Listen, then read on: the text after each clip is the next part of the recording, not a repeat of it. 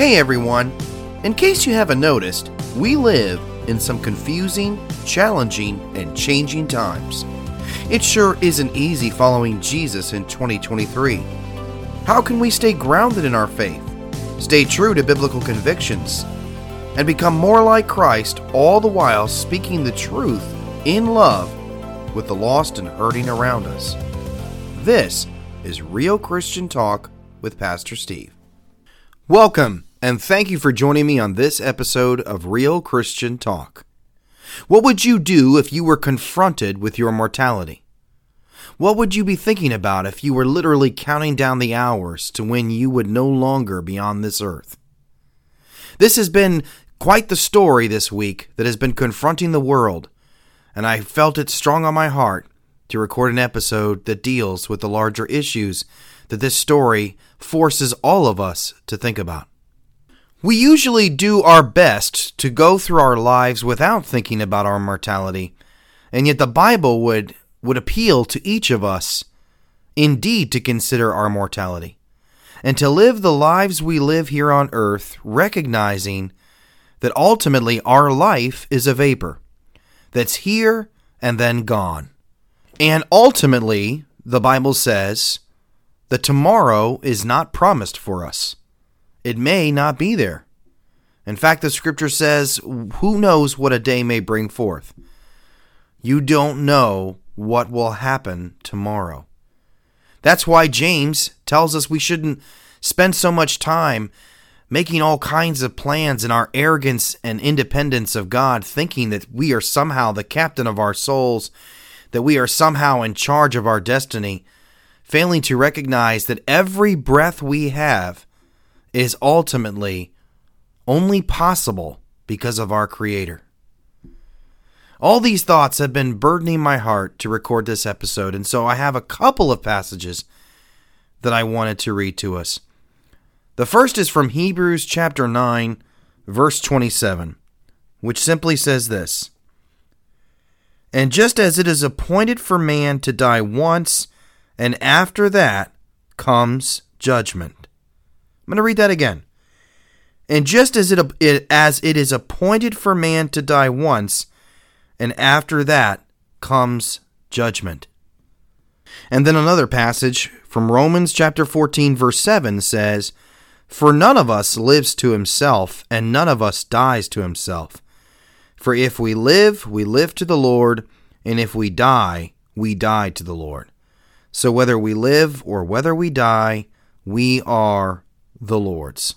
Both these passages have been heavy on my heart, as the world has collectively this past week been caught up with the story of the missing Titan submersible craft, that is a ship that has been in the ocean, and it's several countries have been looking for it, if you haven't heard about it.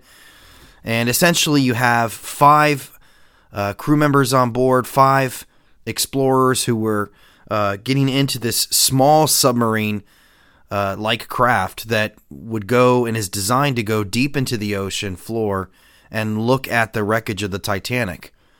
And so you have 5 different individuals, one of whom was the CEO of this company, and then the others were just wealthy tourists who paid to be able to go on this incredible adventure, of which only a handful of humans have ever been able to.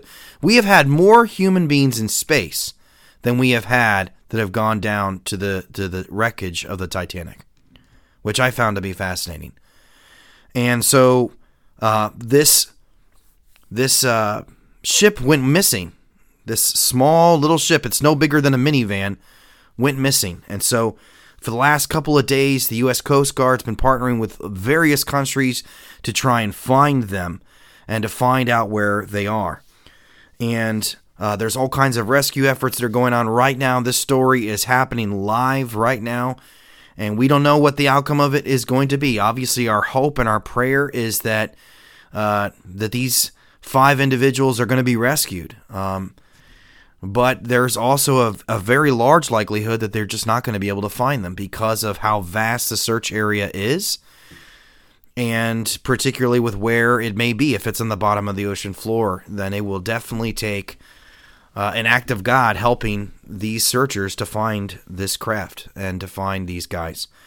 And there's a 96-hour window they have because the Titan is designed with oxygen that's to provide for up to 96 hours for these 5 individuals. And so they know that time is ticking. They know that they don't have a lot of time before that oxygen runs out. In fact, by early Thursday morning of this week, June 22nd, as I'm recording this episode on June 21st, 2023, they may be past that window of being able to find these guys. And all the while, they've been reportedly hearing the sounds of banging that's coming, and there's sound waves that indicate most likely human life that's trying to call out for help.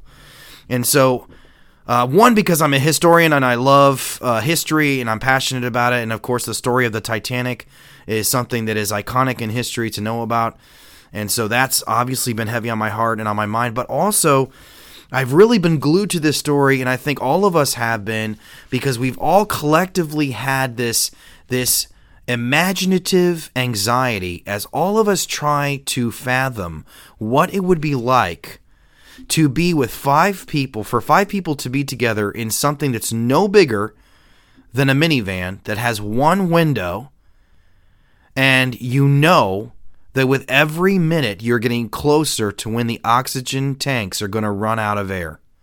And so you know that you are on the brink of slowly suffocating to death. And there's a father and a son together, and there's businessmen, and of course, you know, you try to fathom, what would that be like? What would it be like to be in the bottom of the ocean floor, and you know that there's a large likelihood that you're going to die. You are confined literally to your grave, potentially. And I'm, again, hopeful and prayerful. I have prayed a lot about this, that these guys can be rescued. And most importantly, that if these guys do not know the Lord, that they would come to know the Lord before it's too late. But I think all of us I've tried to fathom, and this has been personally on my heart a lot and on my mind a lot, mortality. As a pastor, I deal with loved ones that have passed away unexpectedly sometimes after a long battle with a disease. I myself have been getting older. I've been watching loved ones age. I've lost friends unexpectedly. And so mortality and life and the brevity of life and how fragile life is and how important it is to enjoy every moment and every day has been a lot more on my mind and on my heart in general. But the sad tragedy that continues to play out day in and day out for most of us is that we are usually so distracted from the trivial and the temporal things of this life that we do not even bother pondering or asking ourselves, what happens when I die? Am I ready to die? We don't like to face our mortality. And some people think, well, hoping that there's a heaven, believing that there's heaven and all that, that's just to make yourself feel good about existence. But this life is all we got. And so there's people that look at it that way. And then sometimes there's other people in the other extreme that say, well, eternity is all that matters. So it doesn't matter how I live my life now, or really we just want to get to be where God is. And so we're too heavenly minded. We're of no earthly good. And you can be in that direction as well. And yet, the Bible would tell us that we should very much be thinking about eternity. The Bible would plead with us to consider eternity and to not allow the trivial things of life to keep us from confronting our mortality. Because these guys, one of them was just posting on his social media the other day. He posted on Facebook about how excited he was to go on this adventure and see the Titanic. He did not seriously believe that he could literally be going to his death by going on this trip. So often, we get confronted with mortality in ways we don't plan, we don't expect, we don't foresee. And when life is going on and we're doing our thing and we're working our jobs, or we're going through our day, or we're doing our routines, or we're in a good healthy spot, or we happen to be younger, whatever it may be, we seem to do our best to forget about this overarching truth, which is we've only got a handful of years that we are going to live on this planet, and then we're going to meet God. And that's what matters the most, is are we ready to do that? Sometimes we can be like the parable of the rich fool that Jesus tells in Luke, where we're so busy building up our own earthly empires, going after our own earthly ambitions, having our own earthly pleasures, realized and satisfied, and we go about making what I would call our sandcastles in life.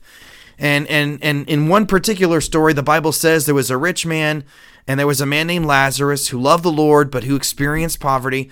And this rich godless man who didn't fear God, didn't care about the Lord, he was building up his own empire, and that's all he cared about. And then he thought to himself, I've got plenty of years left. I'm going to eat, drink, and be merry, and I'm going to go ahead and just do what I want. And God says, you fool, do you not realize that today, you're going to be with me? And then who's going to get all those things that you have laid up? Now, I just want to make it very clear and put a disclaimer here. I'm not bringing that up to say, so people that are wealthier, they strictly have this mindset, and people that are in poverty have this mindset. The biblical point is that we are going to have to confront our mortality, and we are going to be in eternity one day. And when that time comes, what's going to really matter is our relationships, first and foremost with God, and how we live our lives out of that relationship, and our relationships with our loved ones and with others. The first passage I read from Hebrews chapter 9, verse 27 says that it is appointed for man to die once. It's appointed for man to die once. We're going to die once. All of us, we're not getting out of this life alive. Unless we happen to be the generation that's here when Jesus comes, and that could very well be true. But throughout all of human history, and until however much more time we have until Jesus comes, we are going to die. We are not going to be on this planet forever. And we tend to spend far more time preparing for investing in a house, preparing for investing in our kids' college, preparing for investing in retirement, even preparing for life insurance, and yet we're not prepared oftentimes for where we will spend eternity. And that is going to be the most important thing. Where we will spend eternity. With all the news of the Titan and everything that's been happening, I was recently thinking about this well-known Christian evangelist named John Harper, who happened to be a passenger on the Titanic with his daughter and I believe a family member. His wife had already passed away. He was traveling to the States on the Titanic to be able to preach in churches and do revival and do all kinds of cool things for God. And he was very passionate about the Lord. And when the ship was going down, it looks from all the records and from eyewitnesses like he chose to have his daughter be safely on one of the lifeboats, but he opted not to go on one so that he could stay behind and warn other people about their need to be ready to meet God. And according to eyewitnesses who survived the Titanic disaster, John Harper was going around telling everyone, quoting the scriptures, telling them, believe in the Lord Jesus Christ and thou shalt be saved. Believe in the Lord Jesus Christ and thou shalt be saved. And he went around from passenger to passenger to passenger, and he kept asking them, are you ready to meet the Lord? Are you ready to meet the Lord? One passenger, he reportedly asked if he had Jesus and trusted in him as his Savior, and the man said no and said he didn't want to do that. And Harper handed him his life jacket and said, here, you need this more than I do. See, that's the kind of urgency, that's the kind of recognition of the importance of being ready for eternity that John Harper had. And he understood that. And sadly, too often, so many people don't. The reality is, according to the Bible in Ecclesiastes chapter 3, God has put eternity in the heart of man. God has put eternity in the heart of man. As C.S. Lewis once said, if I have a desire for things that no experience in this world can satisfy, then the most logical explanation is that I was made for another world. We have been made to long for more than this life, to long for more than anything this world is going to be able to offer us. The Bible says that God created man in his own image. And part of us being made in his image means that we, like God, will continue to exist after we physically die. Our spirit, who we really are, the essence of who we really are, that is immaterial, that is eternal, will continue to exist. We are more than neurons. We are more than biochemistry. We are more than our heart muscle. We are more than that. And as human beings, we are self-aware, and we seem to, on the one hand, recognize we really are more. But yet, we still oftentimes will look for other things to fill the inner void that only God and eternity with him will be able to satisfy. Instead of looking to him, we look to other things too often. I remember when I was in high school. I happened to be in high school when the 9/11 attacks happened, and I happened to be in high school when we had in our area the DC area sniper who was going around and was sniping kids in schools, and I remember 2 times on 9/11 and when the DC sniper was around our area and they locked down our school. I remember the panic that set in from everyone around me, my classmates who I had by that time I had chosen to follow the Lord. I was a Jesus-freak Christian teenager. I had 2 or 3 crosses around my neck. I had WWJD bracelets. I had 2 Bibles in my backpack, and I'd give out tracts. I was kind of, like I said, a Jesus freak. Not saying I was perfect by any means or didn't have teenage struggles, but I did, during that time, have such a hunger and a passion to tell everyone about Jesus.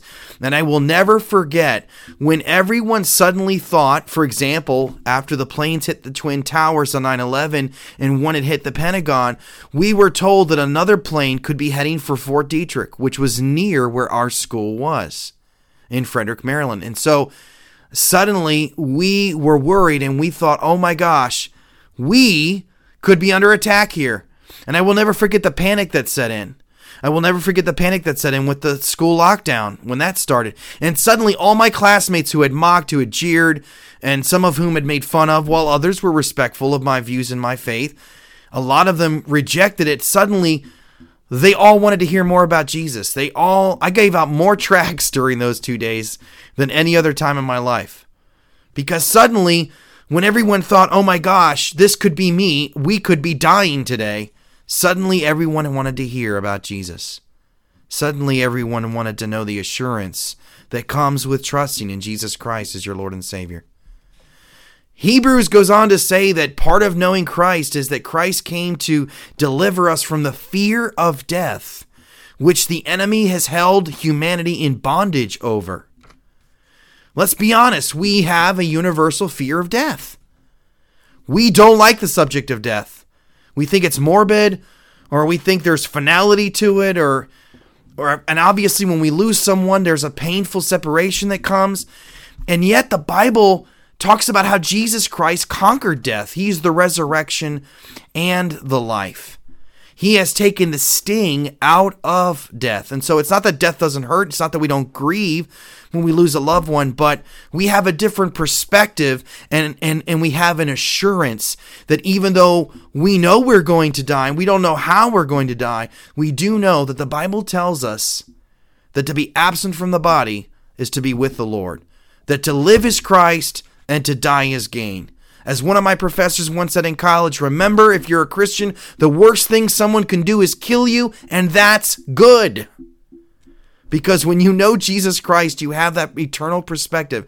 He said, I'm going to my Father's house, and I'm going to prepare a room for you, and if it were not so, would I have told you that? I don't know what happens when we die, but I do know and believe in someone who does know, because he died and he rose again, and his name is Jesus. When President Ronald Reagan was shot in 1981 by John Hinckley Jr., and he barely survived, and he came very close to death, and if that bullet had just been any closer, he would, I believe it was either his heart or one of his lungs, he would have died. And after he recovered from the incident, Reagan, who was a man of faith, was asked by his pastor if he was ready to meet God. He says to him, "Were you ready to meet God?" And President Reagan reportedly told his pastor, "Yes, I was ready to meet God." And Reagan's pastor said, "Well, how do you know you were ready?" And Reagan answered, "Because I know a Savior." And that's the answer that all of us now need to ask ourselves. Now, are we ready? Do we know Jesus? Do we have a relationship with Christ? Have we trusted in him to be our Lord and our Savior? Do we believe that God so loved the world, he gave his only begotten Son, so that whoever will place their faith and trust and say, "Jesus, I believe in you, I need you, and I receive you," can have the assurance to know that you will be where he is one day, whenever that time comes. The Bible says today is the day of salvation. Today. You don't know if you have tomorrow. I don't know if I have tomorrow. I've had conversations with people who have given me their list of excuses as to why they don't want to get serious about having a relationship with Jesus. They often will say, "Well, I'm not ready to get religious." Even though true biblical Christianity is not about getting per se religious, but about giving your heart to Jesus and trusting in him and learning to have a day-to-day relationship with him, whereby you and I are changed, whereby we get to know who God really is and be able to spend our lives and eternity with him. It's the greatest offer you'll ever have. It's an offer you should never refuse, to quote the Godfather. So why wouldn't you accept it? Why wouldn't you embrace it? And the lie that sometimes we tell ourselves is, well, maybe later, maybe after I get through this part of my life, maybe after I've had enough fun doing me and what I want, well, then I'll get serious about it. God says today is the day of salvation, because you don't know if you're going to have tomorrow. Today is the day that you and I have to get right with him. We are not promised tomorrow. We need to take his offer today to accept and to receive his Son, Jesus Christ. There are sometimes people that try to say, "Oh no, well, the Bible doesn't really talk." I even saw this on Twitter the other day from some guy that has a, quote, PhD. "Well, the Bible doesn't really talk about eternal hell." Well, I would suggest you read your Bible a little bit more. Because yes, the Bible does talk about eternal hell. The Bible certainly talks about the concept that you and I will continue to exist either consciously with God or consciously separated from God. And the question of which end of the spectrum you and I are going to be at with that is simply going to come down to, do you accept, ignore, or reject Jesus Christ and his offer of reconciliation and salvation? And then if you're listening to this and you say, "Well, Pastor Steve, I have accepted Jesus and I do have him as my Lord and my Savior," how should we, in light of our mortality, live out our lives? And that's where that scripture from Romans comes in. Whether I live or die, I live to the Lord, and I belong to the Lord. First and foremost, we need to recognize something that's very important. Each day that we have is a gift. Each day we are given as a gift. Each day we wake up. Each day that the sun comes up is a new day that is a new day of evidence that God loves us and that he gives us his mercy. The Bible says, "This is the day the Lord has made. I will rejoice and be glad in it." So that tells me each day is a miracle. Each day is a gift. Each day is ultimately made from God. And each day I should rejoice and be glad in it. That's the days like today that I happen to be recording this episode, where it's ugly, nasty, cold, and rainy. Or the days where the sun is beaming and it's nice temperatures in the mid-70s. And that's how life is. We go through seasons and chapters where things are wonderful and peachy keen, and we go through seasons and chapters where things are really rough and things are really tough, and we go through adversity. But either way, God's involved in it. Each day is a gift. And all of us have been allotted a certain amount of days, a certain amount of years that God has given for you and I to be able to live our lives. And if you and I are here today, then it's because the Lord is not finished with you yet on this side of eternity. The Bible says that we're works in progress, that the Lord will perfect that which concerns us. And every day that you and I have as Christians, what should concern us is that Christ would be exalted in our lives, that Christ would be lifted up by how we choose to live our lives.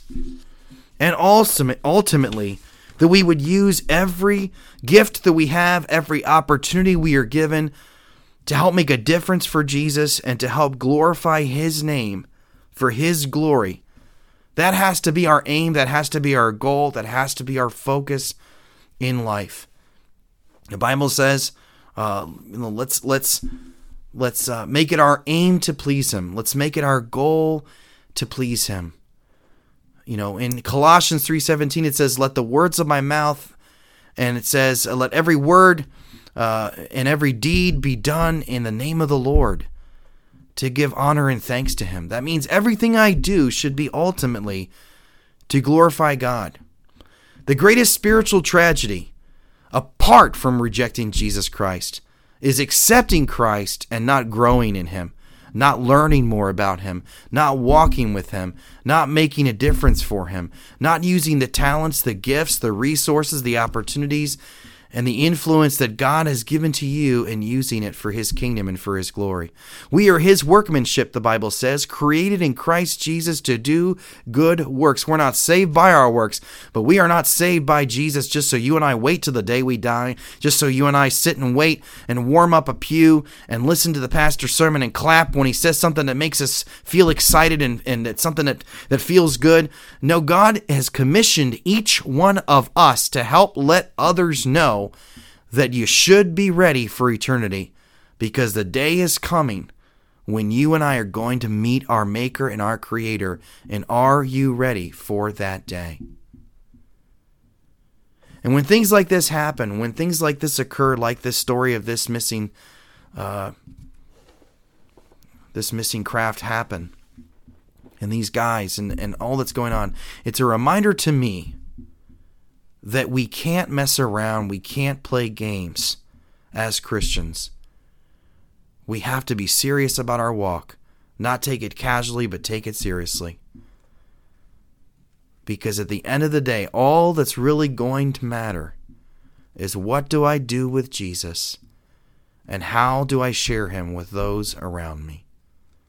How do I point others to Him so that they can also know the joy and the assurance that comes with knowing, as 1 John says, if you believe in the name of the Son of God, you can know that you have eternal life. You don't need to hope you have eternal life. You can know you have eternal life. My hope and my prayer for these 5 is that one of those guys already knows the Lord and helps lead the others to know Him, or that all of them could have that opportunity, that chance to know the Lord. These guys have a window of time right now, a window of time, hopefully to get rescued, but if nothing else, for their souls to get rescued. And we should live each and every day recognizing today could be the day where we will stand before our Maker. And the first question is, are we ready to meet our Maker? Do we know His Son, Jesus Christ? And the second, if we'd say we do know Him, is, will we hear, "Well done, good and faithful servant. You've been faithful with a few things. I'll put you in charge of many." Or will we have a lot of explaining to do? Are you ready? I end this episode, as I always do, by quoting from 1 Corinthians chapter 16, verses 13 through 14. May you stand firm in your faith, and let everything that you do be done in love. God bless.